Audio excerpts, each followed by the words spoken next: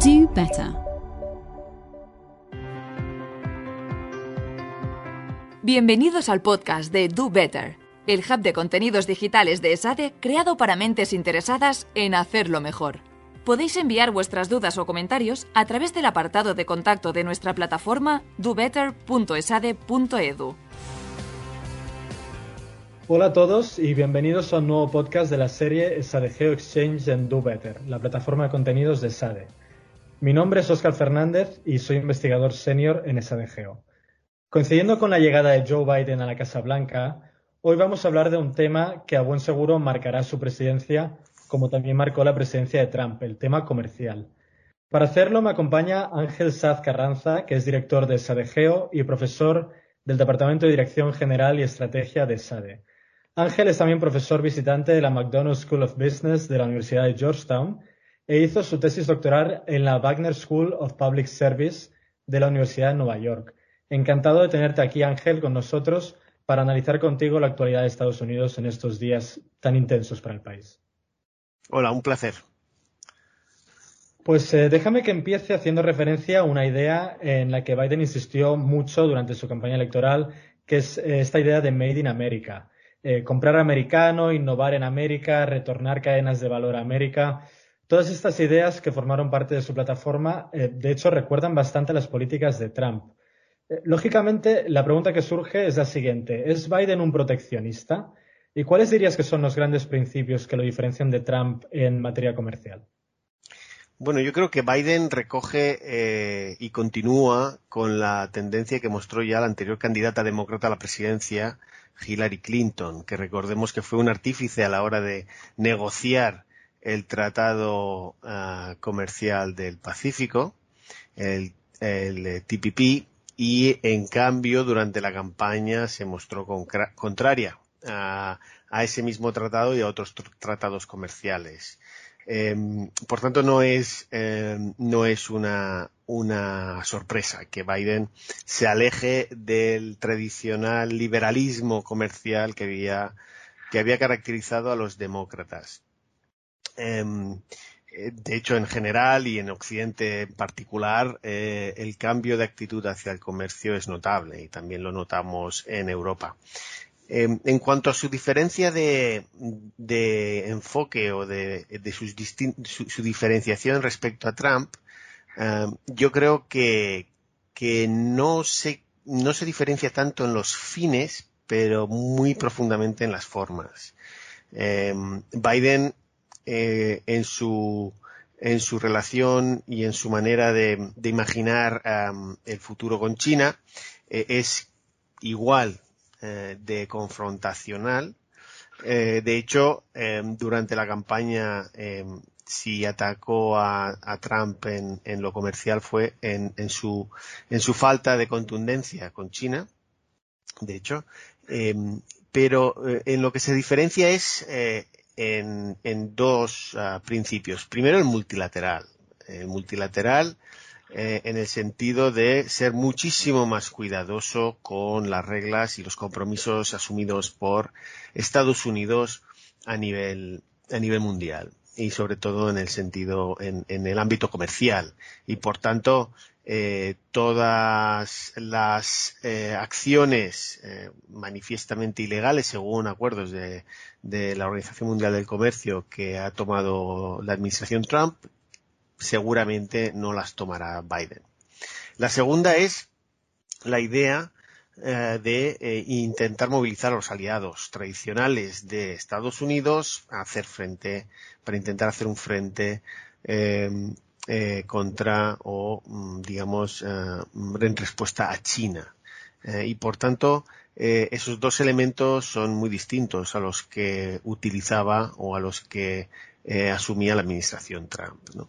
Y luego, seguramente un tema no menor es que es, además, tal como está eligiendo a sus miembros de gobierno, podemos esperar una Estados Unidos mucho más predecible que con Trump. No solo su manera de hacer era mucho más aislacionista y además unilateral, sino que era profundamente impredecible, ¿no? Antes de ahondar un poco más sobre estas políticas que podemos esperar de la administración Biden, déjame que te pregunte por estos 4 años de Trump y el hecho de que hiciera bandera del proteccionismo para recuperar empleos perdidos como fruto de la deslocalización. ¿Te parece que 4 años después ha logrado algo de este propósito o los aranceles han sido totalmente perjudiciales, incluso para los propios estadounidenses? Bueno, aún faltan por ver muchos aspectos de su política, de sus políticas comerciales, sobre todo con esta guerra arancelaria que ha llevado a cabo casi con todo el mundo, desde Canadá y México hasta, obviamente, China.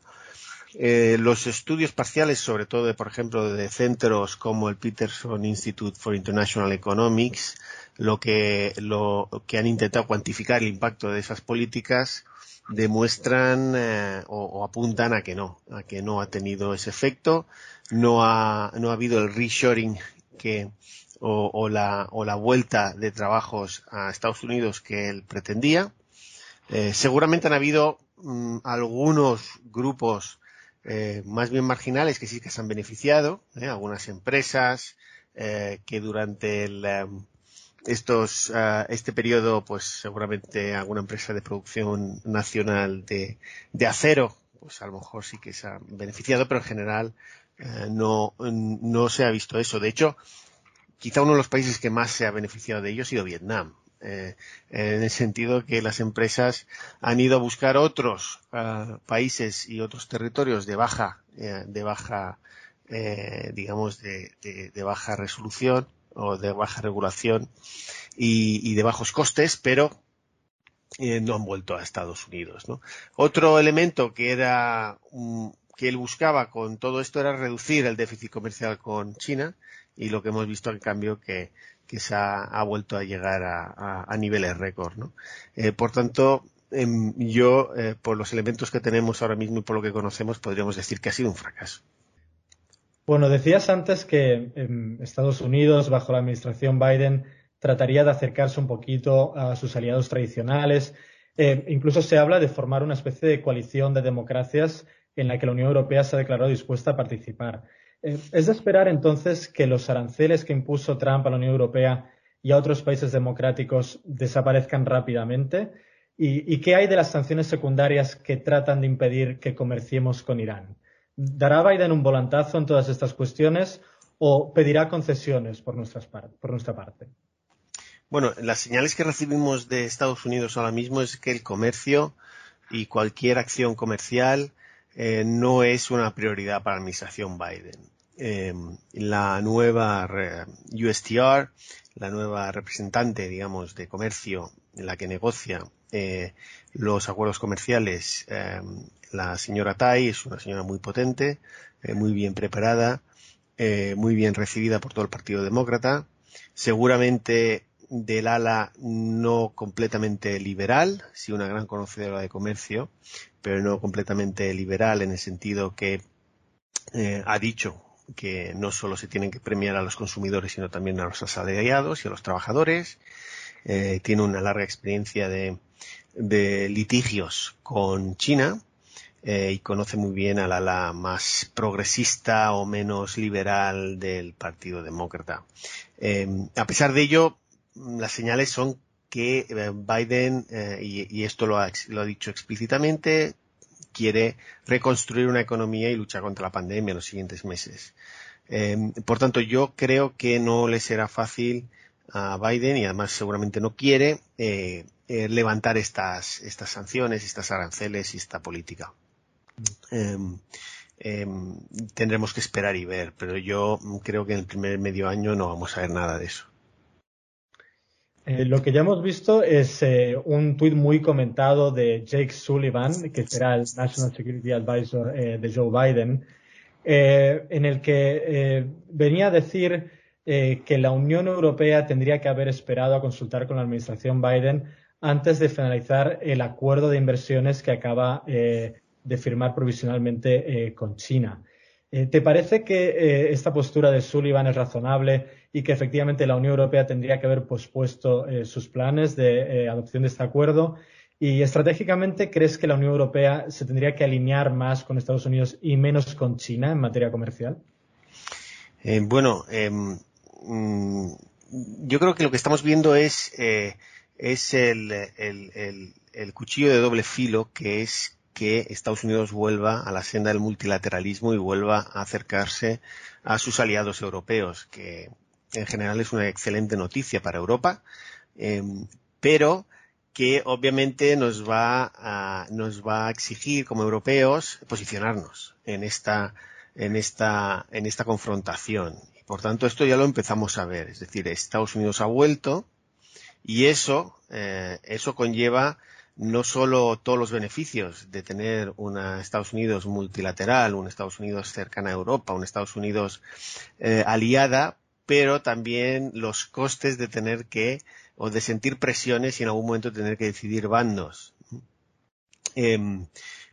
Yo creo que esto puede tener varias lecturas, este acuerdo. Estamos viendo dos lecturas, el acuerdo europeo con China. Uno es el que, después de 4 años de Trump y nosotros haber negociado 7 años con China para este acuerdo de inversión, no podíamos y no debíamos ahora mismo esperar otros 6 meses o un año para ver qué pasaba con Estados Unidos.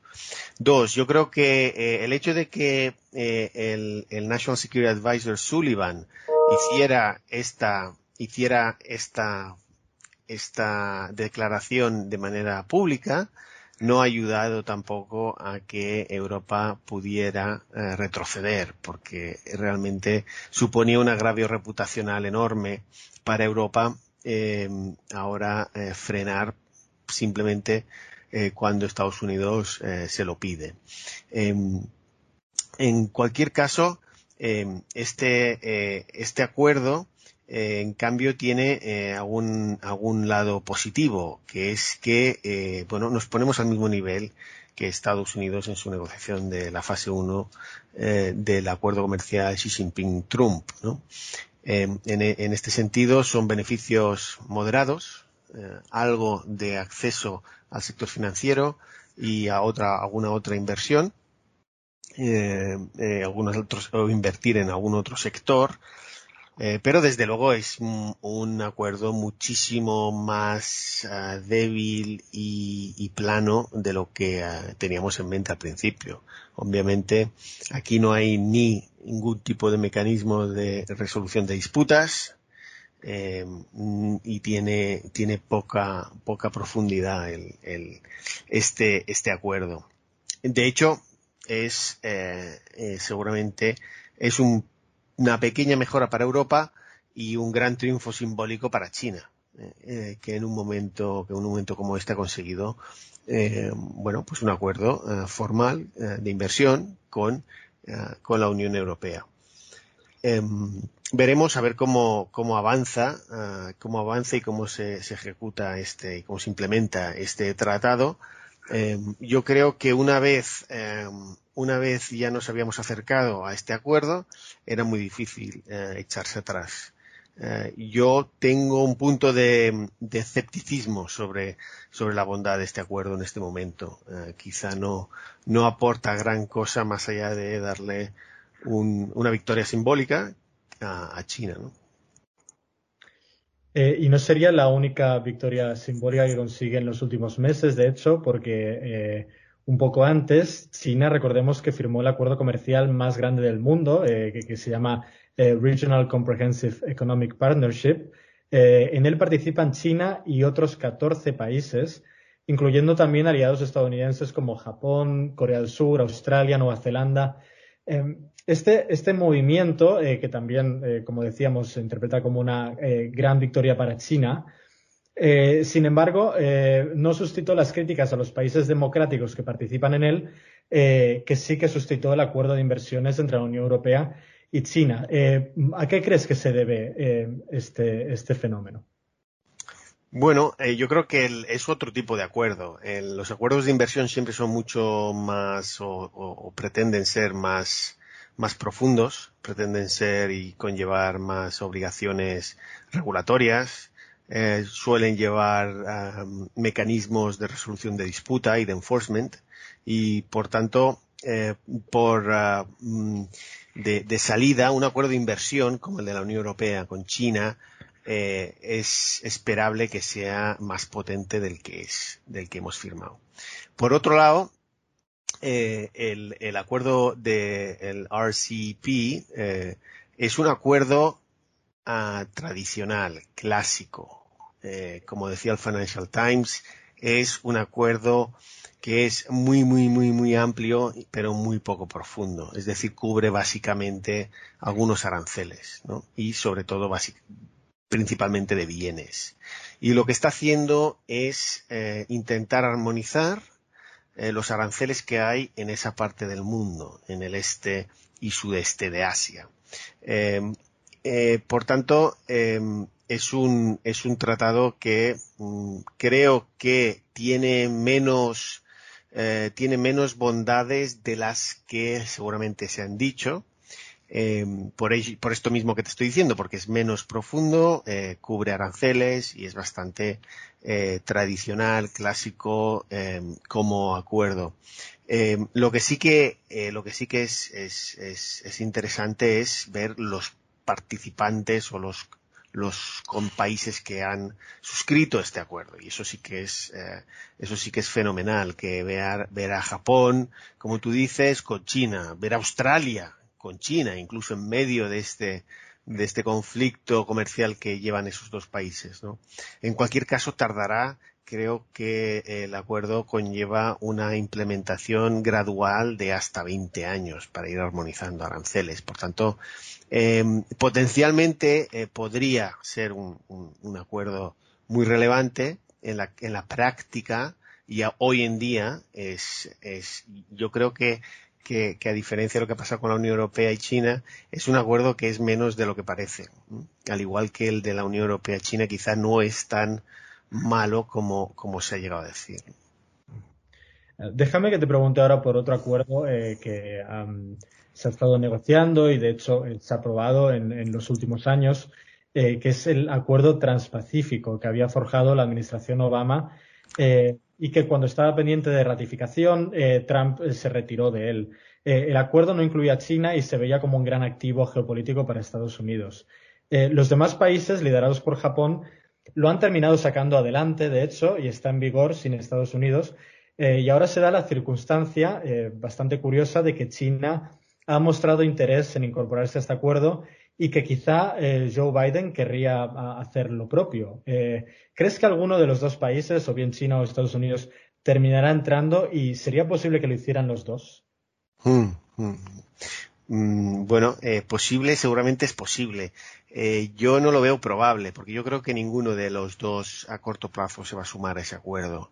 Yo creo que Biden no tiene el apoyo popular ni del Congreso para unirse a ese acuerdo. Es un acuerdo que es casi igual que el que diseñó y lideró Estados Unidos, pero que ha sido aguado en algunas de sus compromisos respecto a la idea inicial, y aguado quiere decir que seguramente tiene menos seguridad, menos garantías, menos o estándares algo más bajos que lo que se había pensado en un principio.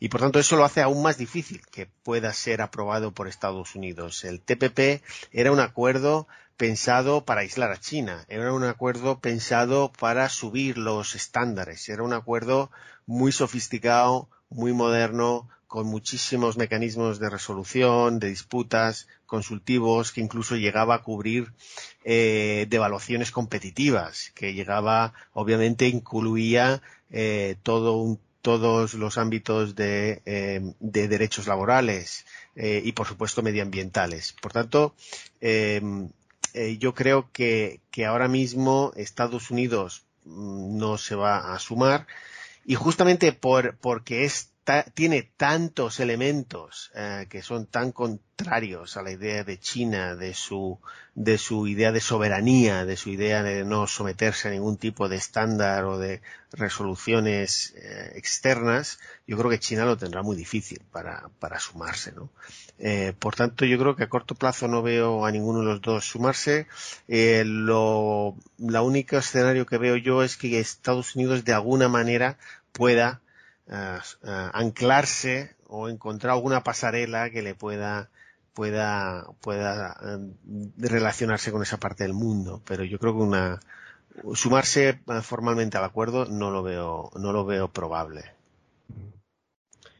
Bueno, por supuesto, en los últimos años otro gran foco de fricciones entre China y Estados Unidos ha sido la OMC, la Organización Mundial del Comercio. ¿Cuáles dirías que son los principales retos a los que se enfrenta la OMC y en qué medida preceden de las acciones unilaterales que mencionabas antes que tomó Trump? ¿Crees que se podrá alcanzar un consenso pronto acerca del nuevo director general o mejor dicho, la nueva directora general, porque solo quedan 2 candidatas en la carrera? Yo creo que, bueno, empezando por esta última parte de tu pregunta, yo creo que es lo más factible es que sí, que haya un acuerdo en breve de esa directora general. La candidata es una nigeriana con nacionalidad americana, por cierto, que vetó la administración Trump, más que por la persona, por básicamente seguir boicoteando esta organización. La reforma de la OMC, en cambio, la veo profundamente difícil, porque la OMC, los puntos a negociar de la OMC son varios, algunos se pueden abordar, como por ejemplo es esta idea del precedente y qué peso tiene un precedente del panel de arbitraje sobre futuros arbitrajes, ¿no? Y este ha sido un tema que a Estados Unidos le ha irritado mucho desde Obama. De hecho, la administración Obama ya protestaba y empezó, de hecho, a bloquear la reasignación de jueces al panel de arbitraje. Pero bueno, yo creo que este punto se puede solventar. El punto que seguramente es más difícil, o los 2 puntos que son más difíciles de solventar, tienen que ver con China y su modelo. Y eso va a ser muy difícil de superar porque la OMC, obviamente, para cualquier cambio de tratado necesita unanimidad por parte de todas las partes y por tanto cada país tiene un veto. Al igual que Estados Unidos ha utilizado su veto para bloquear la organización bloqueando la reasignación de jueces al panel de arbitraje, lo que ha hecho China lo puede hacer a la hora de renegociar el tratado. ¿Y cuáles son estos 2 elementos del modelo chino que con la OMC chocan, al menos con la idea de comercio mundial que tiene el Occidente? Uno tiene que ver con las empresas estatales. Es decir, la OMC no es un tratado, o los tratados de la OMC no contemplan el tema de la propiedad de las empresas. Sobre todo se centran en la discriminación. Y entonces le cuesta mucho juzgar o determinar la discriminación a partir de una empresa estatal, ¿no? Que podemos todos asumir que de alguna manera existe, ¿no? ¿Por qué un Estado toma acciones, toma parte del accionariado de una empresa? Pues es para influir en ella. Y si influye en ella seguramente lo hace bajo una lógica nacional y por tanto casi por definición es discriminatorio. Por tanto, aquí sabiendo que China y el modelo de China y con Xi Jinping sobre todo se ha reafirmado el papel de las empresas estatales, ese es un obstáculo enorme. El otro obstáculo tiene también mucho que ver con China y es que es el funcionamiento chino de la economía, donde hay regulaciones formales e informales. y donde la informalidad tiene mucho peso. Lo estamos viendo ahora, por ejemplo, con la diplomacia coercitiva china para con Australia, ¿no? Donde algunas de las medidas son formales y por tanto las podemos discutir en un foro como la OMC, pero otras son informales. El hecho de que se bloqueen más containers australianos en los puertos chinos que de otros países, ¿no? Y este tipo de asuntos informales, la OMC una vez más los trata muy mal, porque es una organización pensada para tratar regulaciones, legislaciones formales, ¿no? Y por tanto, se podría encontrar mecanismos para solventar esos dos asuntos, esos dos temas, o problemas, obstáculos, pero yo creo que el veto chino es inamovible en esos dos asuntos. Otro de los grandes temas que marcará no solo los siguientes años, sino las siguientes décadas, es por supuesto el del cambio climático. Y las declaraciones de Joe Biden y el equipo que ha formado dejan claro que la lucha contra el cambio climático estará en lo más alto de su agenda política. En su programa electoral, Biden incluye la creación de un impuesto verde en frontera a aquellos países con niveles bajos de protección ambiental. ¿Cómo valoras este posible mecanismo y crees que podría agudizar las tensiones con China? Bueno, yo creo que este mecanismo que él plasma explícitamente su programa electoral, pero en cambio luego ha perdido algo de relevancia en las conversaciones posteriores y en las declaraciones posteriores, más que con China, es una oportunidad enorme para la Unión Europea, que como bien sabes está ahora planteándose un impuesto en frontera, ¿no? Sobre Carbon Adjustment Tax, ¿no? Que sería el impuesto en frontera del carbono, ¿no? De las emisiones de carbono. Por tanto, yo creo que para empezar es una buena noticia para Europa. Yo creo que ahí podemos encontrar alguna sinergia. Para China, no sé si puede ser una arma o una amenaza. Yo creo que el medio ambiente vuelve a ser quizá una de las áreas donde China y Estados Unidos pueden encontrar algún resquicio de colaboración. Y según cómo se haga este impuesto puede llegar a funcionar con China, sobre todo teniendo en cuenta los ambiciosos objetivos ambientales que China presentó hace unos meses, ¿no? La de ser un emisor neutro, digamos, para el 2060, ¿no? Habrá que ver cómo esa política ambiental china se desarrolla, cómo se implementa, en qué se concreta, pero quizá hace 6 meses con Trump y con Xi Jinping, sin haber hecho esta declaración ambiental, la idea de un impuesto verde en frontera, como que iba y pensaba desarrollar la Unión Europea, era una guerra comercial, claramente. Hoy en día quizá es una de las áreas donde más potencial de colaboración existe entre todos, ¿no?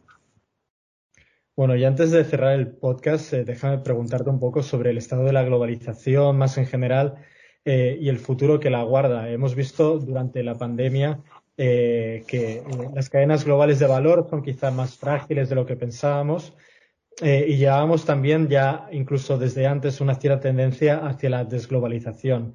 ¿Crees que esta tendencia va a continuar o que después de la resolución de la crisis del coronavirus, que esperemos llegue pronto, y después de la marcha de Trump, habrá un cierto rebote hacia una mayor globalización otra vez? Yo creo que las señales que recibimos relativas a la globalización son todas negativas desde un punto de vista de más globalización. Quizá es adecuado, es apropiado, pero en general la retórica es bastante negativa en cuanto a continuar con la globalización tal como la entendemos. De hecho, en la última década lo que ha habido, no tanto un retroceso, pero sí que ha habido un aplanamiento de lo que ha sido la integración global económica.